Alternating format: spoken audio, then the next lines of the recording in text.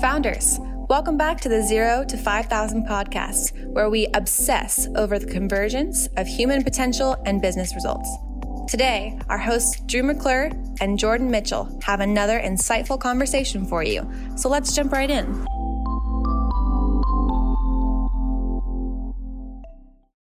Okay, founders, welcome back to the podcast.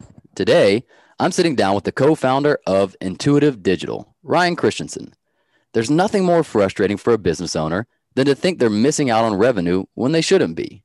They've got the products, they know their potential clients, the entire system is there, but it's just not optimized enough to do what it needs to do. Ryan's company aims to solve this exact discrepancy. Taking years of experience in sales and advertising and joining with co-founder Vikas Khurana, Ntooitive was created as an intermediary between a solid marketing firm and an innovative tech startup. Ntooitive has been steadily growing with multiple branches, furthering its own cloud-based and AI software solutions, expanding well above retail and reaching everywhere from healthcare to nonprofits. With branches outside of the United States, Ntooitive is certainly becoming a key role player in this competitive industry. They are growing like crazy, and we are excited to interview them. So Ryan, let's get into it, buddy. Thank you for being here today. Appreciate you having me, Drew. Looking forward to it. Me too. And I want to hear more about how we got here. What was the origination of the idea, and then how did we get to where we are today? Yeah, you got it. It's a pretty interesting story. At least it is to me. You know, I grew up cutting my teeth working inside media companies. You know, call it being an entrepreneur, building digital businesses inside existing large media companies. Really got a firm understanding, first of all, of the demand in the market for the evolution and need and demand of, you know, both digital advertising as well as the ongoing advancement of a client's tech stack.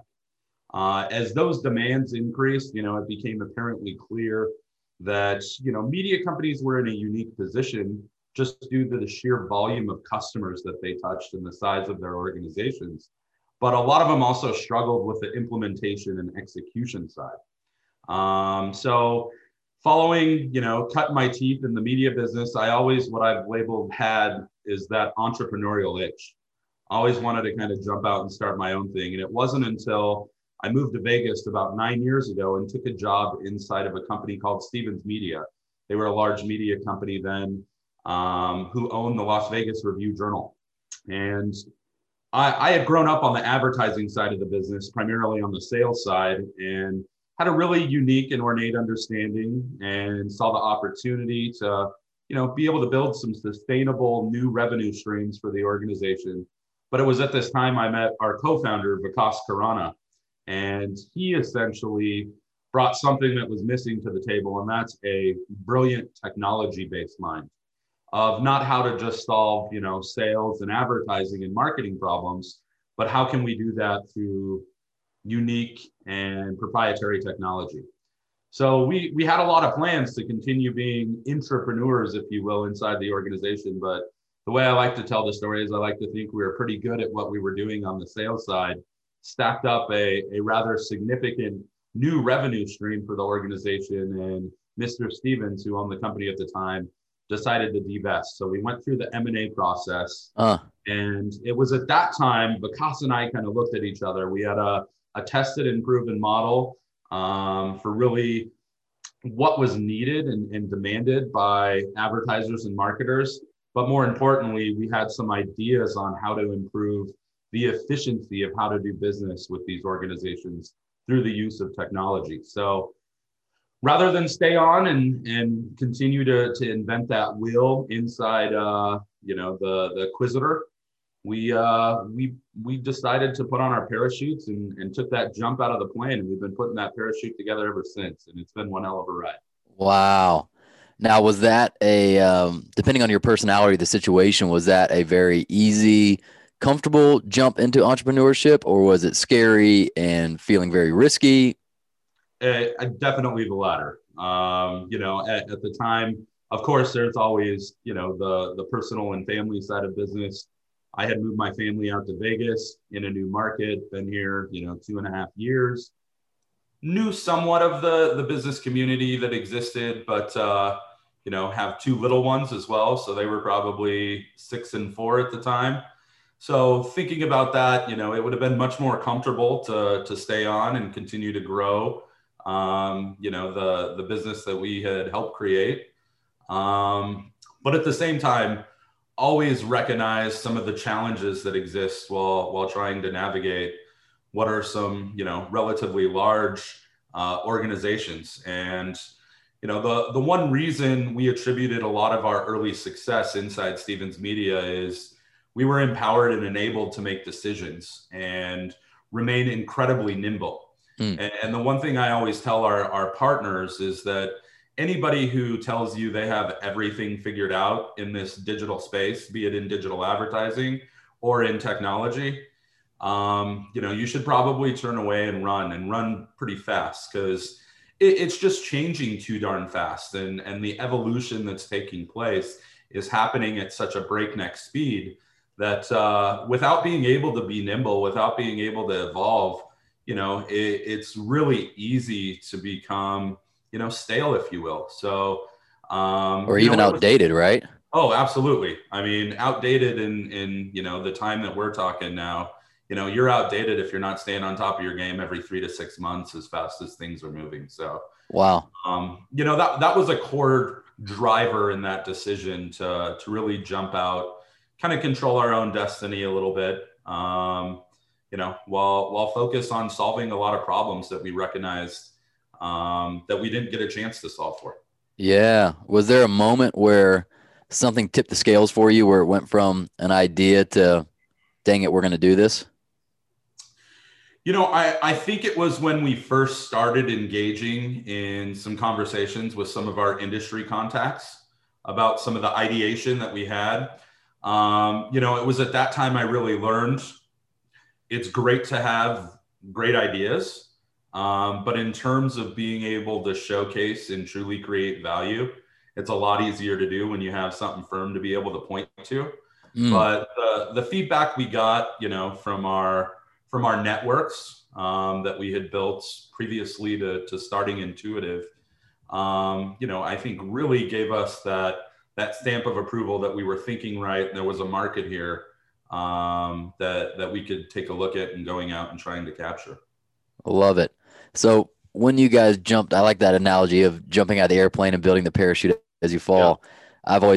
The way I've thought about for our business is setting sail on a boat, and you're building the boat on sea. Same idea, right? Like, yeah, same idea. We're building this as we go, and the danger is real, right?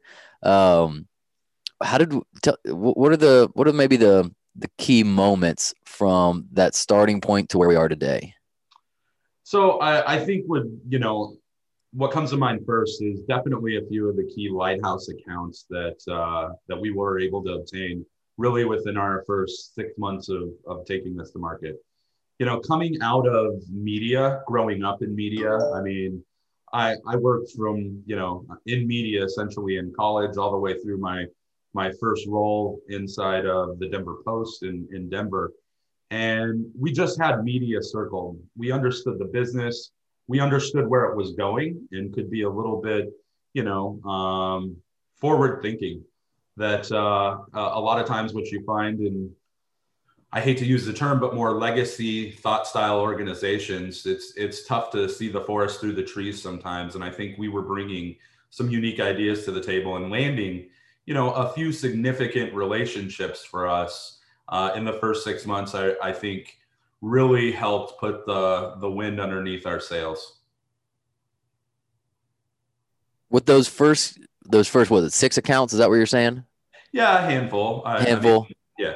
What did at that time, what did your service look like? What was the main value you were giving to these clients? That's a great question, because it's quite a bit different from where we are today. That's what I'm wondering, because you talked about the speed of innovation. I wonder what the difference was. I mean, our very first large relationship, essentially, there were 4 of us who jumped out and started Ntooitive.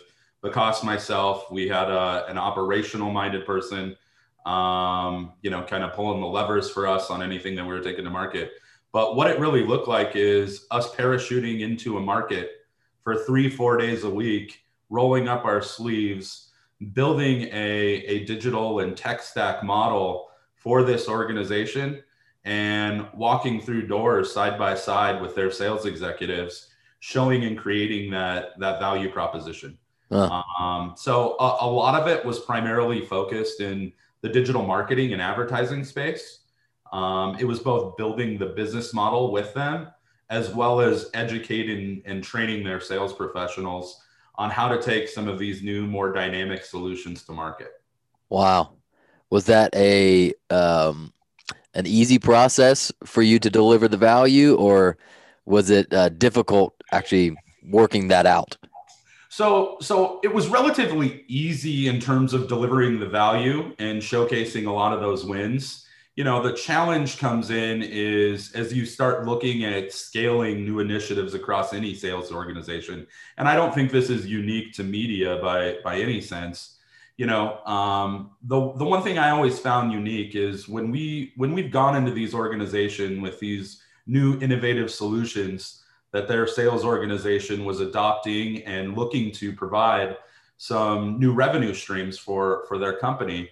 I always found it fascinating that the education process of the sales reps felt like they always had to know how the sausage was being made. And then if you reverse that thought process and looked at some of their more core, long-standing products that they were selling, they didn't know how the sausage was being made there. So I think it goes to the psychology of sales, and no one in sales ever wants to be in a position to not have an answer. Sure. So a big piece of that success and our ability to be able to deliver that value, is really building, maintaining, and sustaining confidence with the sales organization, while just as importantly is delivering results to the end customers. Yeah, let's talk about the sales for a bit. I know that can be often one of the trickiest parts for a company to figure out is how do they have an effective sales force, right? And so with your work, I know it wasn't primarily on the sales force, but it had a component of it.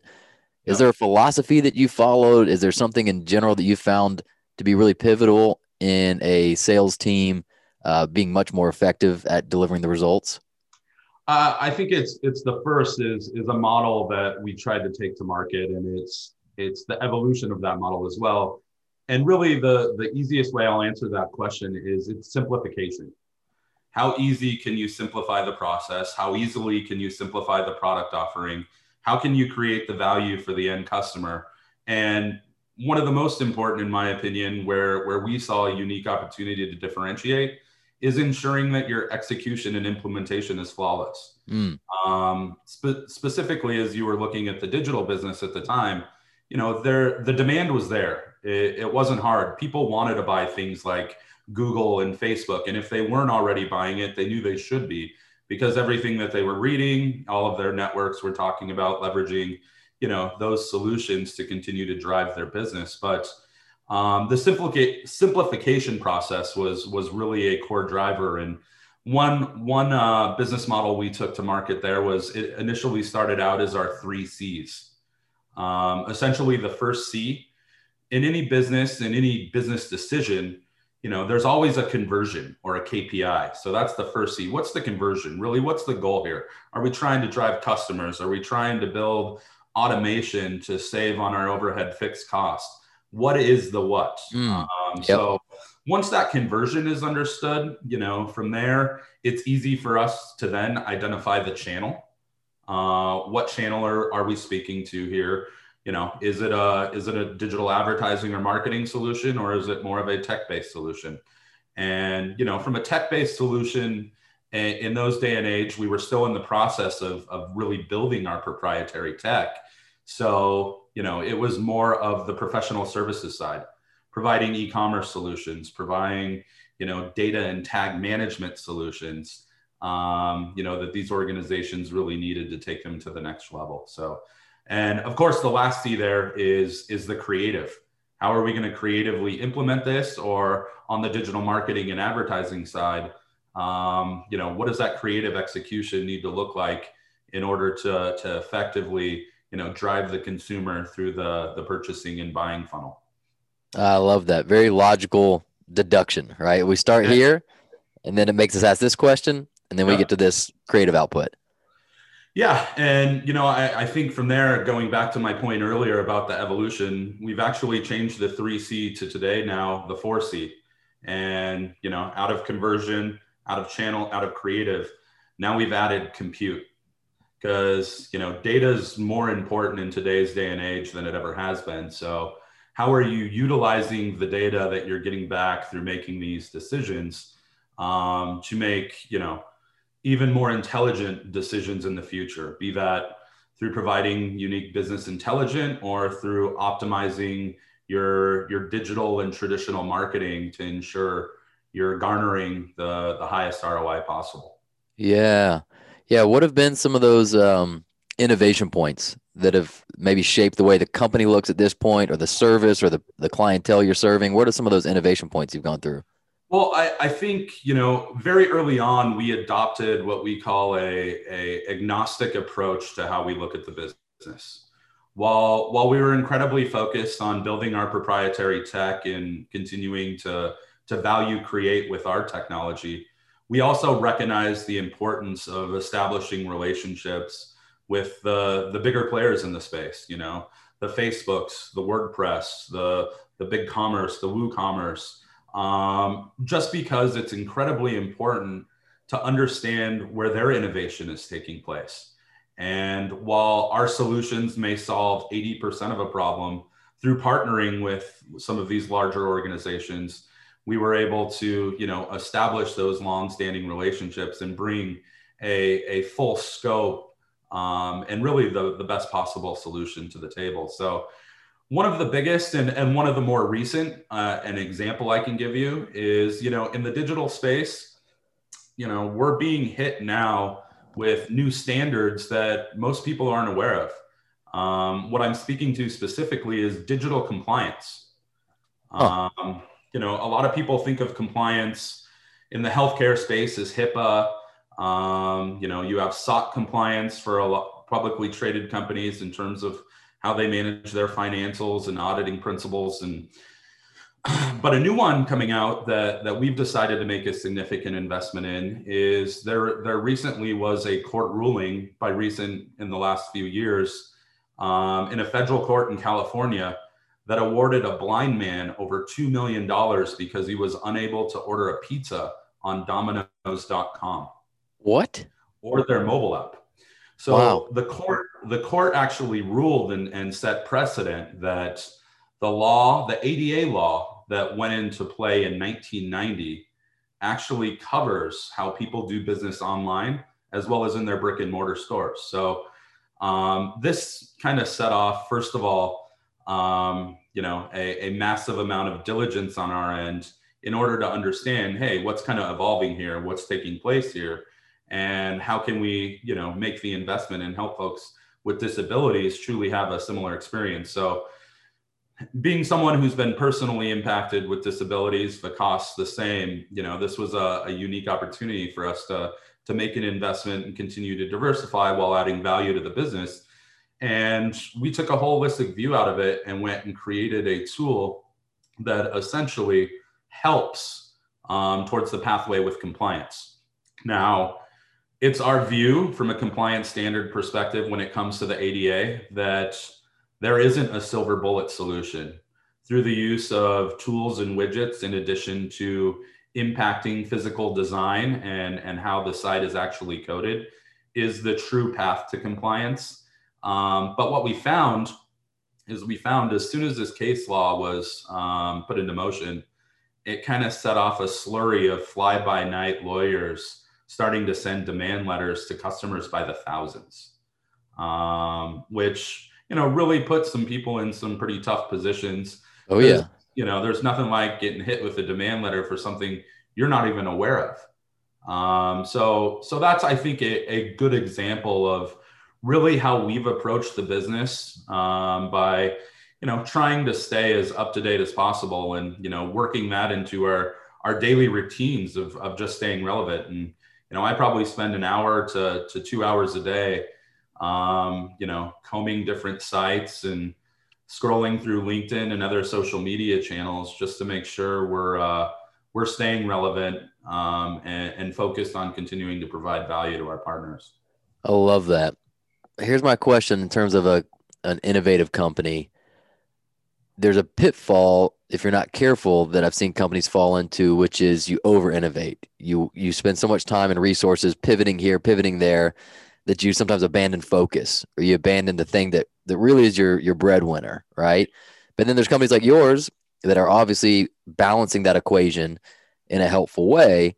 How do you think about that? How do you think about distraction versus true innovation? Well, I couldn't agree with you more, especially early on.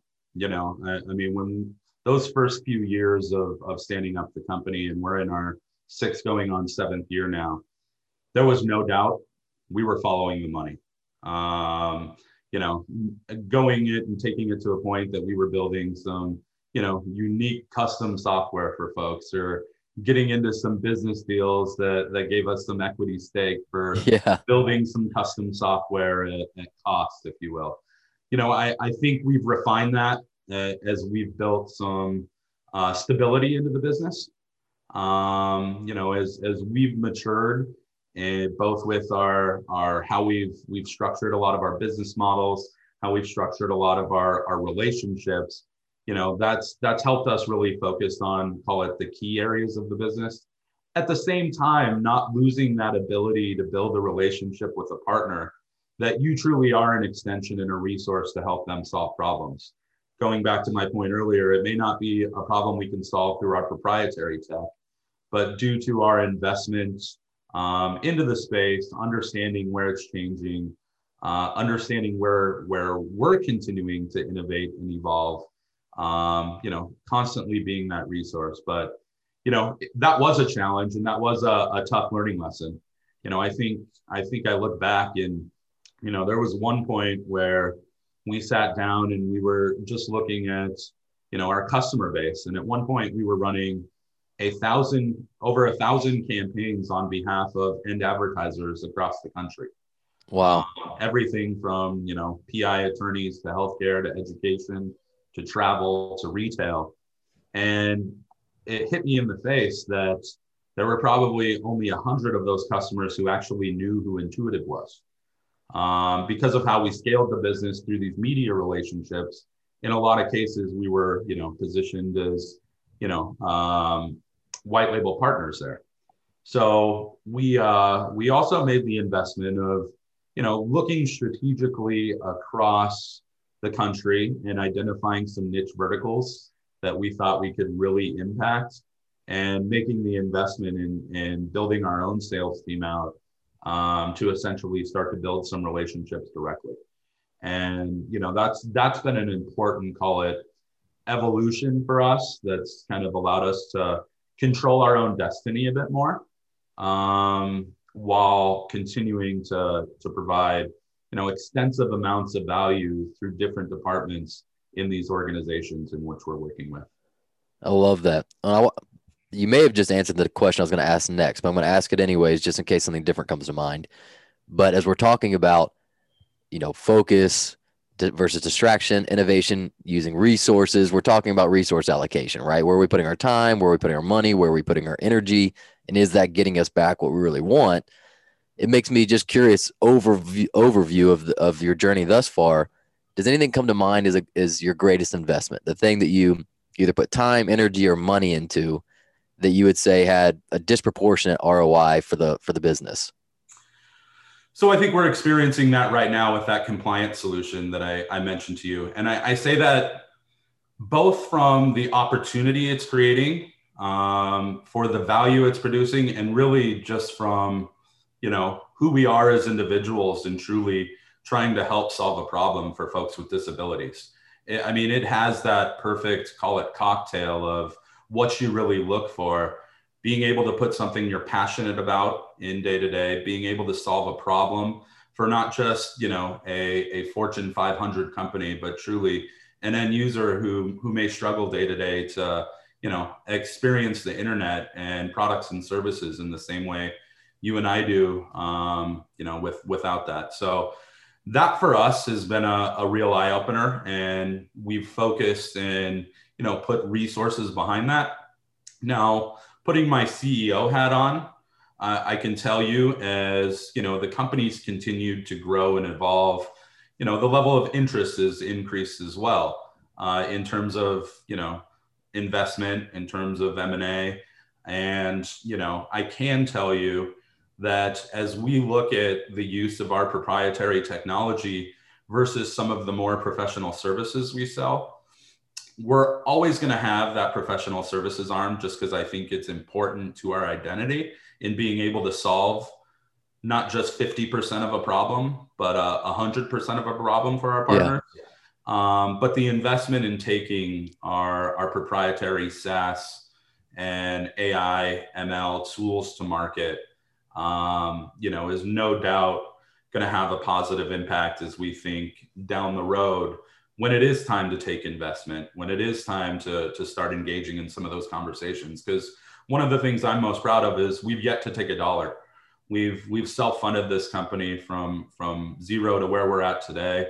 And the future is exciting, starting to think about that and what some of those strategic relationships could look like, and the value they can bring, and the opportunity that brings to continue to scale the business. Yeah, let's talk about that for a second. For you, why has it not been the right decision yet to take outside money?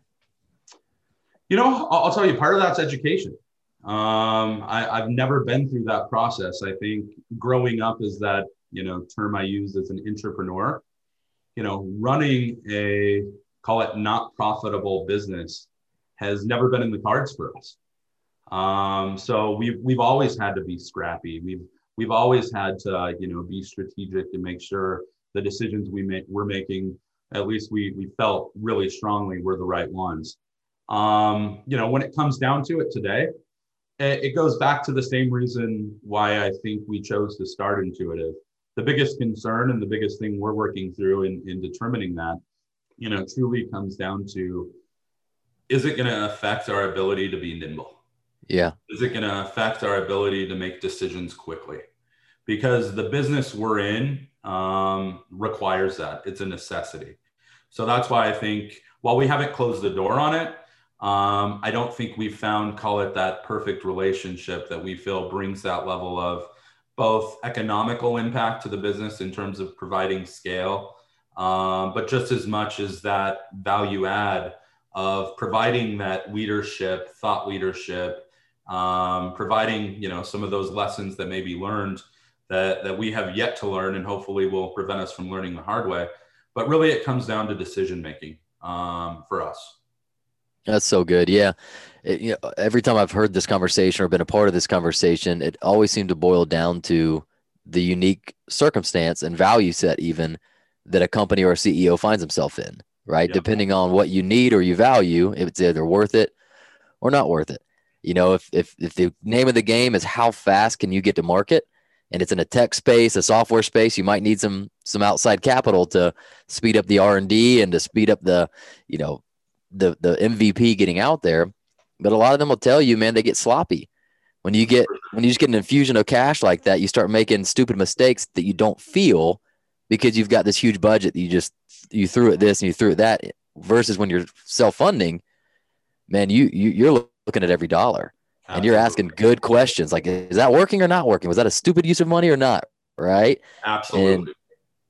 And even like you said, the speed of decisions and the kind of partners you bring in. I heard one guy talking about this where he said, it was actually the guy that started Lululemon, and he was talking about outside investment. And he said, I've seen such a difference in perspective. If you take in outside investment, they're often looking at where are we going to be in 5 years, because they want to make their money back. Yep. Right.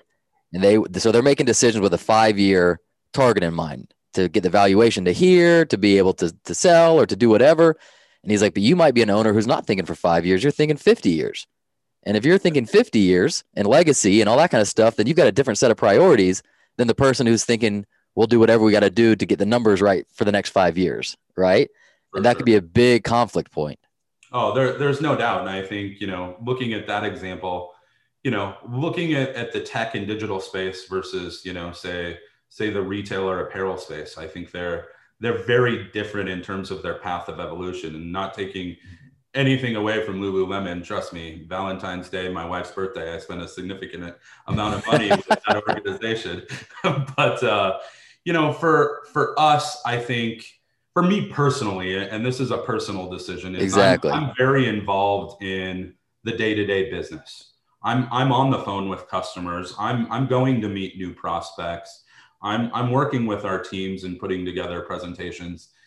And I guess I feel I lose a little bit piece of my fulfillment in the job the second I'm spending my time managing up to a board of directors or navigating the decision-making path, trying to bring everyone in line with the goals and direction. So I'm absolutely not closing the door on it. I think as we're continuing to grow, I think there's going to be a need to Yeah. make to look at an investment in terms of taking some of these larger next steps. But fortunately, have not been forced to do so yet. That's awesome. That's awesome, man. Well done to get yourself to a place where you can choose, right? Yeah, yeah. Versus this is our only option. We need this infusion of cash to stay alive. So Well, that it's makes a lot easier. It's a lot easier to raise money when you don't need it than when you do. That's So right. That's right. So, man, okay. So this makes me think of my next question, which is you were talking about how you spend your time. I know this can be a very challenging thing for some founders to figure out as the business grows and evolves and the team gets bigger and what's most needed from them shifts and changes based on the evolution. I wonder for you, two things. One, give us context of how big the team is now. Are you guys a team of 10? Are there 50 people working with you? Like what's the infrastructure look like in terms of that? And then out of that context, where do you find your highest leverage activities as the founder? Like yeah. what are the highest leverage things that when you put my attention on this, my focus on this, that's my biggest contribution at this stage of the business? So I'll call it the past 12 months, which I will say have been unique. Um, To say the least, right? yeah, no doubt. Looking at the most leverage point that I've found myself, it's no doubt on the revenue side of the business. Um, you know, Thinking about and strategically navigating how to continue to create value in what's becoming a commoditized space.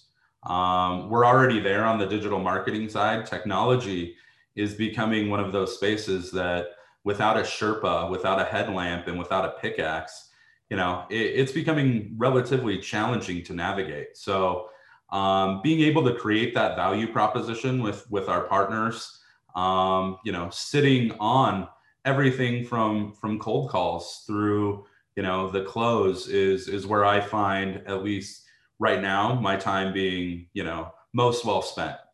Now, we made the investment, and I'm so thankful we did, in establishing an advisory board and brought a handful of individuals together with massive amounts of experience to help us navigate. And thankfully, we did that right before the pandemic had started.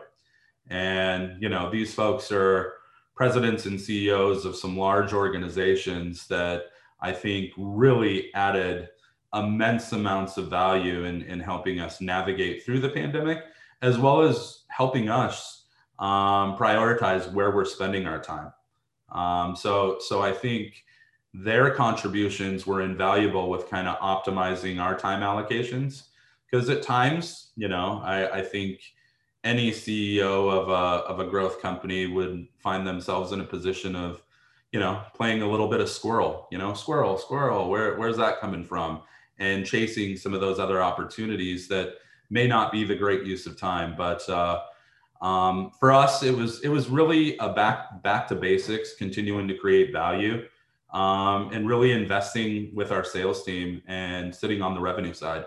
Because growing up inside of primarily newspaper organizations, got really good at expense management as those organizations started to get challenged. Because I was working inside of a newspaper when Craigslist came to be, when Zillow started kneecapping the classified section in cars.com. So the expense management really came second nature, but refocusing us on revenue, I think was important for us, and also in hindsight, really where I feel I provide the most value to the organization.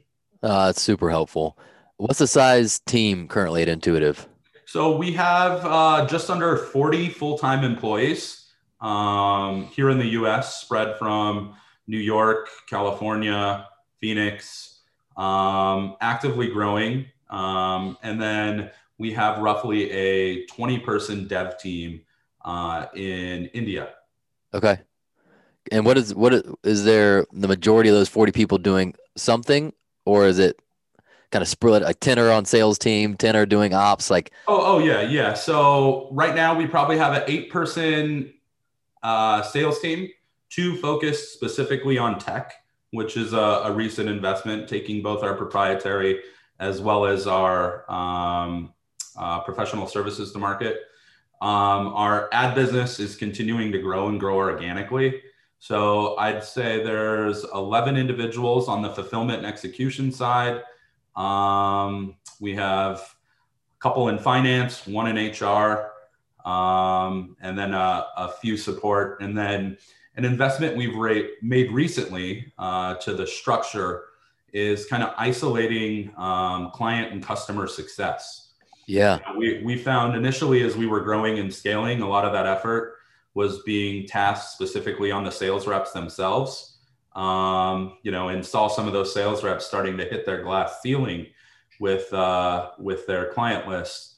So made the investment both on the technology as well as on the ad agency side to invest in building out teams to support sales and, more importantly, support our customers. yeah. Did you see any significant challenges or even um, ways that you would relate to the business as you grew in numbers, right? Like the dynamic between people when it was just the 4 of us who were founders and then our first dozen and now we're 20, how did you think about that? I think that's an ongoing conversation and will continue to be because, we very much believe in a flat hierarchical system. Anybody can go to anybody for help, support, advice. But we've also found uniquely that there's some folks as we're growing and scaling the organization with resources that struggle without having that hierarchical approach to structure. I think we've always had an org chart, but the need for it hasn't really been there. And Right. now as we're eclipsing kind of that 40 with plans to be at 50 here in the next couple months, we're noticing there's some folks who kind of struggle a bit in that flat hierarchical system and need a little bit more delineation in terms of reporting structure and decision making. Yeah, it's that need for clarity, right? As the balls continue to grow that we're juggling, the communication, the clarity, the things like that just are more required, right? There's no doubt. There's no doubt. Being able to make a decision nimbly and quickly is one thing, but ensuring it's communicated effectively and efficiently to the organization Yeah. itself, can be challenging at times. And that's definitely a lesson I'll tell you we've learned the hard way, and have to remind ourselves that as we're making some of these decisions, making sure it's effectively being communicated across the organization is of utmost importance. Mm. Well, that's perfect. So that leads me to one of my other questions I had for you. I love in my own reading and just networking with other people, I'm always trying to save myself the dummy tax wherever I can, right? Right. Where someone else's mistake turns into a story that I am able to hear and, if possible, not have to pay the same price that somebody else paid, right? And so that's why I like often asking a founder like you, what's the most costly mistake you think you paid? The dummy tax. There's a book called The Yeah. Road Less Stupid, which is like the best book title I've ever heard. Because the whole point of the book was this guy saying, if I could just make your road a little less stupid, you could get to where you want to go a lot faster, right? Does anything come to mind that was a particularly painful or costly? So cost could be an embarrassment, or cost could be money to the company. But Yeah. what's a particularly painful cost that you guys had to pay in the learning process? There's 2, and it's a really easy answer for me reflecting. Um, the first is pretending I was a lawyer. Do not do it. whether it's redlining an agreement or making sure if you have a question in terms of accept legal. I took a few law classes in college and, thought that was enough for me to be able to navigate early on. And those comma and dots mean something in those agreements. So Wow. I'd say that would be the first. So the investment in, the proper guidance from legal counsel, early on, definitely, trying to maximize the bottom line, I could do probably, it myself. Yeah. tried to cut some corners there and learn that lesson. The other is the investment in truly a CPA who understands your business. Having the right legal counsel, having the right CPA for at least me in my position where I feel my time's most valuable, and having a trust and relationship there really frees me up to focus on where I can impact the business the most. And I think those were two lessons, we learned through the maturation of the organization, especially as we started noticing how much time and effort and energy can go into managing finance, can go into managing, legal and legal relationships, be it, general practice stuff on the legal side, all the way down to, protecting IP, submitting patents, et cetera. So I think those two for me stick out, and definitely is the advice I'd give to anybody starting out. Make sure you're getting the proper legal advice. Man, that's actually really cool because it reminds me of a conversation I had with my dad a few years back. He was a business owner for 40 something years before he sold his business and retired. And I remember asking him a similar question, but not necessarily in the same context. But it was like, Dad, what did you find to be most important? And his answer was just like yours, so simple. He said, find a lawyer you can trust and find an accountant you can trust. And he said, and once you do, never argue with them over their price. So he said, they're worth their weight in gold. If you actually have a lawyer you can trust and you actually have a CPA you can trust, he goes, whatever their price is, pay it. And he said, and never negotiate. Like from then on, and he's like, I had the same one for 30 years. The first 10 years, I didn't have the right lawyer and I didn't have the right CPA, and it cost me so much money that once I've in time and even just staying up at night, like, how's this going to go? And he's like, once I found him, he's like, whatever it was, I paid it. Like, you're my guy. And they were that for the rest of his business. So it's interesting that you brought up the same thing. Yeah. And I mean, it wasn't until probably 2 years ago in our maturation that we actually found that. So there was 4 years of those late nights and beating our head against the wall and, feeling like we were stubbing our toe every time we took a step. So yeah, I couldn't agree more with him. Especially, man, you just, you don't know when you're going to step on a landmine. Somebody that was looking to take advantage of you, or the economy takes a hit like it did last year and your finances are not really squared away and prepared for, or, he just had people try to take advantage of him all the time. He was in commercial construction and you'd get a lawsuit out of nowhere about something that was made up or whatever. But like, if you don't have the right representation, it could take you down and all your work goes out the window. Right. Yeah, it's true. And knock on wood, we haven't had to deal with any litigation, but just in terms of the time that goes in to IP creation, patent filing, day-to-day contractual needs of the business, having that and having someone you trust on that legal side is important, and just as much so on the CPA side. So I love it. All right, last question before we get into the lightning round. All the way back at the beginning of the conversation, we talked about that jump, taking the jump out of the airplane, assembling the parachute in real time as you are in the middle of the risk. How do you personally relate to and handle things like fear, doubt, uncertainty as the leader of this company? So I think what I bring to the table more so than most is a level of optimism. I'm the optimistic guy who's gonna push for us to constantly take the jump. I'm surrounded by very black and white, ops-minded professionals, technology-minded professionals, and find myself kind of creating the vision as well as reinforcing it with positivity.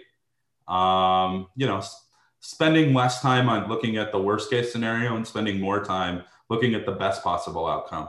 A lot of times you land somewhere in the middle, but reinforcing and reinstilling in the organization and the team, that even somewhere in the middle, there's a lot to be learned there. Yeah. And in most cases, falling somewhere in the middle positions you better for future growth and future opportunity to be able to capitalize on. Yeah, man, that's so good. It reminds me of, I'm gonna butcher it, but that's that kind of, it's just that saying of you shoot for the stars, and if you land on the moon, you're still on the moon, right? Absolutely. It's like, hey, man, Absolutely. that's the moon's not a bad place to go. You still made it out of space, right? Ah, there's no doubt, man. And yeah, I find myself specifically with, so much of our team, it's been refreshing to me to continue to make the investment into sales, because the sales investment we've made is a relatively new one. And I find myself, I grew up on the sales and revenue side of the business. So that's naturally my side. I've learned to navigate, ops personalities, operations personalities, and technology personalities. And I think that constant reinforcement of positivity, that constant investment in culture, really, really goes a long way. And I think is a big reason of why I've personally been successful and been able to get the fulfillment out of creating the company that I have. Love it. Love it, man. This has been a great conversation. Let's get into our lightning round questions. 5 questions that we've asked every founder that's been on the podcast. Question number 1. If you could ingrain one message into your entire organization, what would it be? Culture is everything. People are everything. I had a mentor growing up who said, you can have the best products and services in the world, but without the right people, without the right culture behind it, you're going to flounder. So that's something I've carried with me everywhere, making sure you're continuing to invest in people, you're continuing to challenge and grow people. I think is number one. And when I look at our success, the growth that we've been able to see in some folks is really a big piece of the fulfillment and a big piece of who we are. So Love that. Okay. Question number 2. What is the single best advice you've ever gotten about growing your business? And also, what was the worst?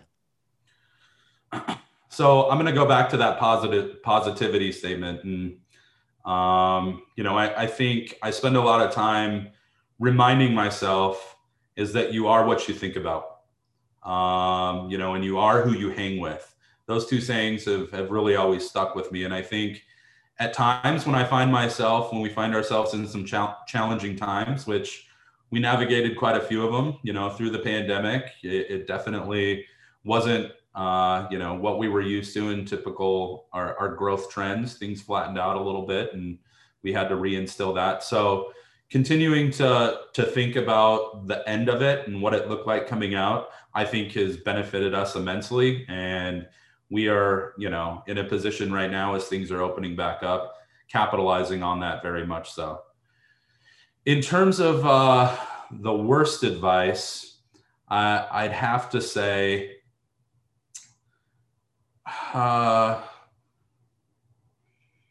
probably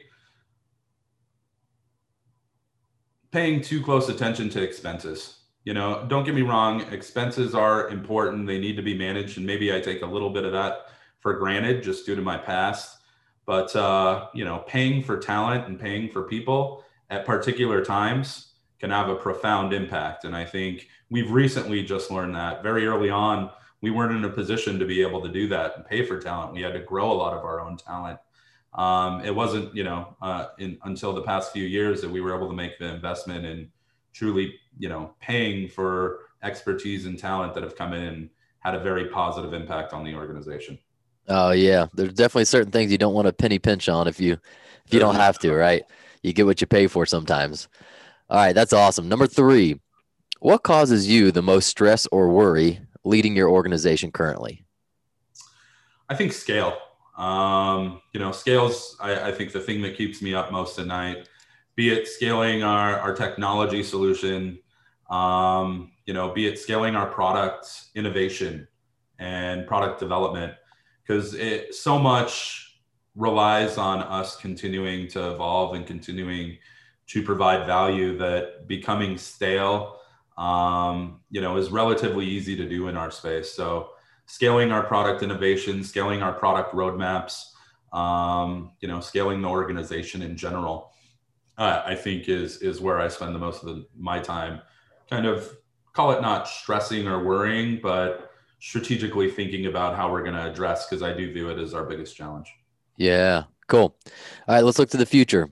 What is your current BHAG, your big, hairy, audacious goal? I want to build this thing to $100 million company. Um, we're a quarter of the way there. We're taking some significant jumps. Like I said, last year threw us off our growth trends a little bit, but we have some, very aggressive goals for finishing out this year, as well as continuing to stack next year. So, that 100 million mark is definitely one that is that big, hairy, audacious goal. Let's go. I love it. Okay. Our last question is our fun, creative question. If you could hop into a DeLorean, go back to the past, and tell yourself just one thing out the driver's side window as you drive by, when would you go back, and what would you tell that younger version of yourself? I'd probably, that's a great one, man. That's a great question. As far as it relates to business, I would say I'd probably go back 15 years and have done this sooner. Have jumped out and, been a little bit more risky at the time. But, that being said, I probably wouldn't have met a few of the folks I met along the way that, have had such a profound impact on me personally and professionally. Yeah. From a personal standpoint, I'd probably go back to college and kick myself in the butt a little bit to get up for those early classes that maybe I missed once or twice. Just once or twice? That's good. Hey, yeah. Man, I would have told myself not to miss all of them because I missed all of them. Oh, man, it's so fun. Again, we've done close to 100 interviews now, and I'm starting to see the trends because we ask the same question over and over again. Yeah. And I don't think I've had somebody yet say they would have waited longer. I bet. Everyone, almost everyone has said, I would have jumped sooner. I would have trusted my gut earlier. Yet they've also caveated it, which I think is just beautiful, with not actually wanting to change anything. So we're playing a hypothetical, game here. And in that sense, that's the advice, but they're always like, but in the end of the day, life has happened the way it needed to happen. And everything that's happened has been meaningful and part of where I am today. So I've just enjoyed hearing some of those things emerge. I bet. That's cool, man. Well, thank you so much for making time to be here today. This has been a really valuable conversation. It's clear to see why you guys are the company you are, making the impact you're making. And I'm excited to see your BHAG come true. Well, I appreciate it, Drew. Thanks for having me, my man. Yes, sir.